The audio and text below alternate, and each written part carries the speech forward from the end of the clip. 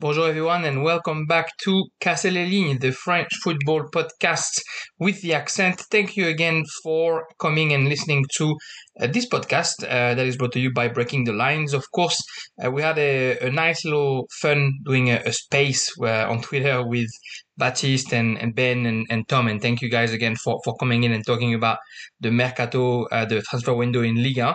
And thanks to everyone who actually listened to the space as well. It was really cool, and we'll probably do a few more of them, maybe to get ready for the Champions League, for example. Anyway, today we're going to talk about Ligue 1 and Ligue 1 almost exclusively. We're going to talk about, of course, the match day just gone this weekend, another very entertaining weekend in Ligue 1. A few surprises and some clubs finally waking up when we expect them to. 10 games, of course, as usual, a plethora of goals, and a few surprises coming from the bottom of the table. We're going to go and jump in straight away in all the games, but to start with, as usual, music.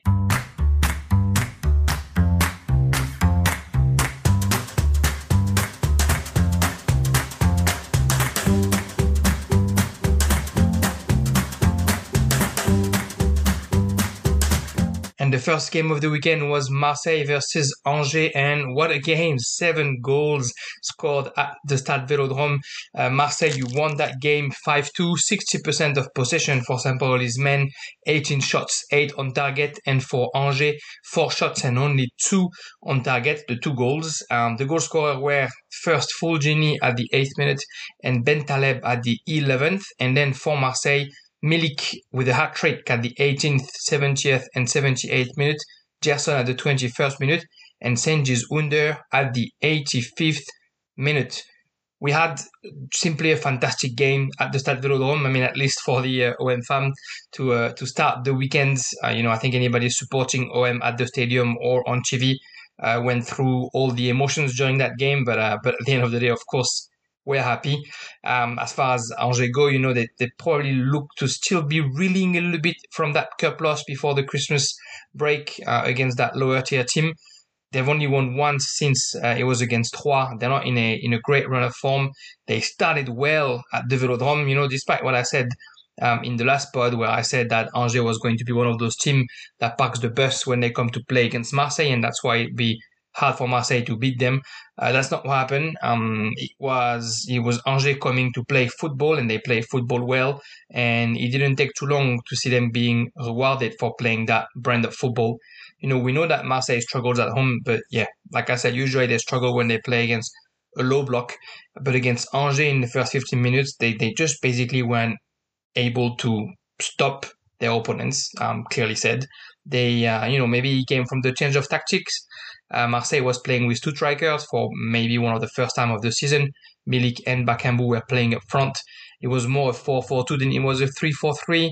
There was Chalet Tsar, Luan Perez and Rongier were left on the bench. So Gerson had a bit of game time, but also Balerdi and the new signing Kolasinac were playing in defense. Those 3 actually, Gerson, Balerdi and Kolasinac, were actually guilty of a miscommunication 8 minutes in to bring the first ball, a ball that landed in the box between those 3, and they kind of took a little bit too long to be able to clear it, and then by the time Gerson tried to hit that ball away, it bounced on Fulgini, who then was just able to beat Pau Lopez from close range. So, this maybe explains that.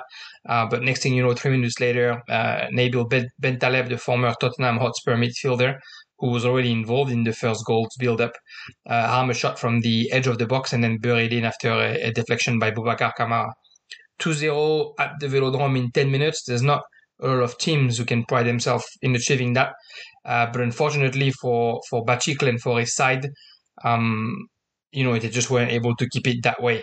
You're in Marseille, you win 2-0, you need to do better. And actually, I'm like quoting what Bachikl said after the game. In the press conference, he was saying that the main issue was that they weren't able to keep that score 2-0 long enough. Not everybody can win 2-0 in Marseille. And then when they win 2-0 and they are still able to keep the ball, it's not the time to risk being surprised by a fast counter-attack, and that's what happened. Those are Gerald Bachik's words, and it's exactly what happened, and 7 minutes later, a swift counter-attack that was led by Guendouzi allowed Milik to win his 1v1 versus Petkovic, and then 4 minutes later it was Gerson who scored from distance, and then the game was back at level within 20 minutes, which, all the efforts that Angers had put in place to try and disrupt this OM team early on, all of a sudden were all, reduced to nothing. And then from there on, Marseille was actually able to play their football, were able to force Angers to stay in their half, and then they started creating the chances as usual, as every game, with maybe a bit of lacking in the finishing, That's until the last 20 minutes, and then Milik finally found the way to the net, and then twice in the last 10 minutes. It is, unfortunately for Angers, just a bit too much for them at one point. The work was finished with a masterful volley by Cengiz Under from outside the box. The Velodrome was like a volcano in eruption by that time. I think the fans, were just happy to see that their team was able to actually come back from 0-2 down and score goals and keep scoring goals. They hadn't seen 5 goals at home since 2018 and a win against Lille, so they had reasons to be happy. It was good to see Marseille able to do that. You got to feel for Angers, though. That's a tough loss. They really seem stunned from 2-1 onwards. And despite the return of Buffal in the starting line and despite the team, seemingly being where they're supposed to be, they just got completely overwhelmed from the moment Marseille was back into the game. For Marseille, it's of course an important win, with 2 signings in the starting lineup and a new tactic that really seemed to give Arek Milik a little bit more of a way to express himself, and also that reminded everyone that he is one of the best strikers in Ligue 1 at the moment. It's a win that they can count on. They have a busy week upcoming. They're going to Nice month after the incidents that we know. They're going to play Les Aiglons in the French Cup quarterfinal midweek, and then at the end of the week they are going to Metz as well. A couple of games that not easy to manage, and there's obviously a clear goal. If you beat Nice, you're in semi-final, and now you might be winning the Coupe de France, which is a trophy that has eluded Marseille since I think it's 1992, the last time Marseille wins the Coupe de France. So that would be 30 years this season. It's good for them to think about it, and then if they do get a result in Metz, they'll comfort that second spot that they now stolen back from Nice. Angers will be hosting Strasbourg next week, which is not the best way to bounce back, but I guess they'll have to make do. We're seeing a little bit better with Buffal back in the animation, in the creativity up front. Of course, Brahimi left, but Buffal was always a bit of the playmaker for Angers, so hopefully we see him going back to the form that he was at the beginning of the season, now that he's back from the AFCON and that he is completely available for les Angevins. But yeah, 5-2, 7 goals. What a way to start our Ligue 1 weekend. Next game up is our first surprise of the weekend. Saint-Etienne winning 3-1 against Montpellier at Geoffroy Guichard in Le Chaudron. A very, very important win, of course, for Pascal Dupraz and his men. The Dupraz train, or I'm struggling to say his name right now, the Saint-Etienne coach, Dupraz. The Dupraz train is on. After trailing to Montpellier early, Les Verts were able to reverse that situation in the last 10 minutes, and they're getting their second win in a row. They're now only 2 points behind the next team in Ligue 1 on the table, which is very, very important for them, of course. Montpellier, still without their captain and playmaker, Teji Savanier, they still did the job early on. They put themselves in the best position by scoring early by Wahi after a great build-up. But unfortunately, that wasn't enough. Sorry, I didn't say it, but Saint-Etienne finished the game with 27 shots, 8 on target, 61% possession. So it's a victory that's deserved. Montpellier with only 3 shots and 2 on target. And the goal scorer is Wahi for Montpellier, and for Saint-Etienne it was Hamouma, Nordin, and Kazri, all in the last 10 minutes of the game. So back to the game after that goal, Montpellier, they decided to sort of ease up the pressure. Of course, you're winning 1-0 in Le Chaudron. You know that they have to score, so they're going to push. So you can sort of wait and try and operate in counter-attack. And it worked for most of the game because they're able to take it. Saint-Etienne sometimes is not the most, I guess, creative, is not the most inspired offensively. So they were happy to leave them the ball, and then they could count on Omlin to push back the attempts. I mean, in the first half, a few saves in front of Bouanga, in front of Kazri, and then in the second half, he denies Kazri again, just back from the break. So, they really think that they can hold that score without their captain in Saint-Etienne. Unfortunately, that's when things starts getting a little bit less nice for Montpellier. At the 70th minute, a few subs are going to have a big impact.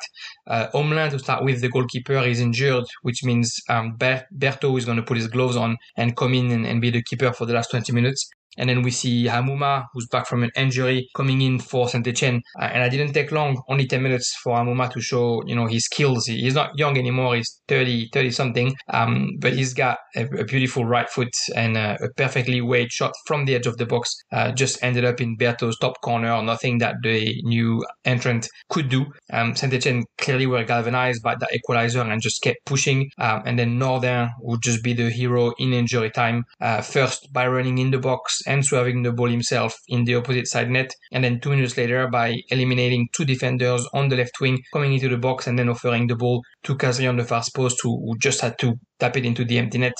For Montpellier, the pill might be hard to swallow, but clearly the defensive efforts sort of, left a bit to desire in those last 10 minutes.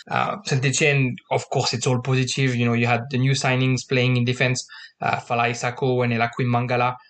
Bernardoni was in goals, and they showed a little bit more smart and a little bit more, maturity defensively with those players. And of course, offensively, the return of Kazri, Hamouma, Boudebouz, and Bouanga, all were in AFCON for the month, is doing them, a world of good up front. They scored 3 goals this weekend. That's as many as they scored in their last 11 Ligue 1 games. So their confidence is going to be pretty high right now, and they're traveling to Clermont next week. A 3rd win in a row with most likely bring them out of that 20th spot that they've occupied forever now. So Saint-Etienne is on a good ride, and kudos to Duprat. I know that's why he got taken at Saint-Etienne. He's the man for this kind of job. I don't know that he's the man after they stay in Ligue 1, but if they can stay in Ligue 1, he would have done a hell of a job. As far as Montpellier goes, of course they're going to welcome the return of Savanier against Lille at the end of the week. He was out for 4 games, and now finally is going to be back. It's not been a great 4 games for Montpellier, losing in the Coupe de France and not getting the results they wanted in Ligue 1. It's not going to be easy to beat the LOSC at the end of the week, but because both teams now need to bounce back. But I think, playing Lille a few days, or even maybe we can have, before the Champions League, is also maybe the right time to play them, because they might have some doubt of their own. But yeah, Saint-Etienne surprising Isil World, winning a 2nd game in a row. It might be time for them to actually go into that survival mode and to get some much needed points if they want to stay in Liga. Monaco against Lyon was the next game. Last year, this was the kind of game that was going to decide who would finish second on the table. Now it's a game that decides who's not going to be, dying into the middle of the table in 21-22. And Monaco won that game 2-0. The goal scorer Jean Lucas, the former Lyon midfielder, at the 2nd minute, and of course Ben Yedder at the 27th minute. Lyon with 19 shots, 5 on target, 64% possession. Monaco with only 10 shots, 6 on target. And yet Monaco gets the win, because that's how they're going to play, I think, under Philippe Clément. Lyon, who's not showing, many signs of getting better, despite that late win midweek against Marseille at home. Their series of 7 games, without a loss, although it was a bit unconvincing. It kind of seemed to have taken a turn for the better after they were able to come back from that, 1-0 down and winning the Olympico at home. We thought, finally was the moment where the OL player understand that to win the game, you need to put the work. You need basically uninterrupted effort and real teamwork. But unfortunately, there was none of that this weekend, and Lyon was falling back into their mistakes. And as early as, the first 20 minutes of the game, Monaco did pick them out early. Ben Yedder and Diop were able to combine maybe a little bit too easily as soon as the first minute, and then the former crossed the ball for former OL midfielder Jean Lucas, who scored with his head. I think it's his first header since he joined Liga, maybe, and ended up being a goal. 20 minutes later, it was Ben Yedder who scored his 51st goal since joining Monaco in 2019 with a nice little chipped ball over Anthony Lopez. Between those two goals, Lopez had to be, imperial. He had to deny Jetson Martins. He had to deny Jean Lucas. Otherwise, the score had been much worse within the first 20 minutes. And it's terrible to see that, Lyon wasn't able to actually hold the fort early on. They slowly woke up after the half-hour mark and almost came back into the game actually at the last minute of the first half. But Maripane was the one who saved his team on the line. At the halftime, Peter Bosz, of course, knew something had to be changed. He had experimented, to be honest, in the lineup. Dubois was like the right centre-back in a three-man defense, which is clearly not his position, and we saw it. So at halftime, 3 changes are happening to sort of remedy the situation. Gusto come out, Dubois played onto the right side, and the team goes back into a 4-2-3-1. And then Fèvre and Ndombele end up playing their first minute with an OL jersey on their shoulder this season. Unfortunately, it doesn't change much at first. Diop is the one who almost scores the third goal very early on. And then the club of the Principality basically sort of gave up possession to the opponents and proceeded in counterattacks only. They started, getting offensive players out. Volland comes out, Gedson Martins comes out, and they get an extra defender, an extra midfielder. Lyon, you can see the game changing slowly, like most of the ball going through Ndombele first minute back, almost imposed himself as the playmaker again. Paqueta not in his good day. I mean, he's not in his good month since the beginning of 2022, but just not able to actually make the difference. And then Lyon, at the end of the day, really barely bothered Nubel in that second half. Besides that last minute effort by Habib Keita, not a lot that Lyon actually could have done to come back into the game. So Monaco happily took the 3 points and made sure that they keep their race to stay into the European spots, while Lyon is just, although they had come back like 6 points behind, now they are again putting some space between them and the second and third place. Kind of looks like Peter Bosz just isn't playing, his football, and he's trying new things like almost every game. Like against Marseille, for example, midweek, that first half was appalling. And so was that start against Monaco. It looks like, the players like Ndombele, Paqueta, Fèvre, Caqueret, I feel like they would benefit from the total football that Bosz was supposed to put in place in Lyon.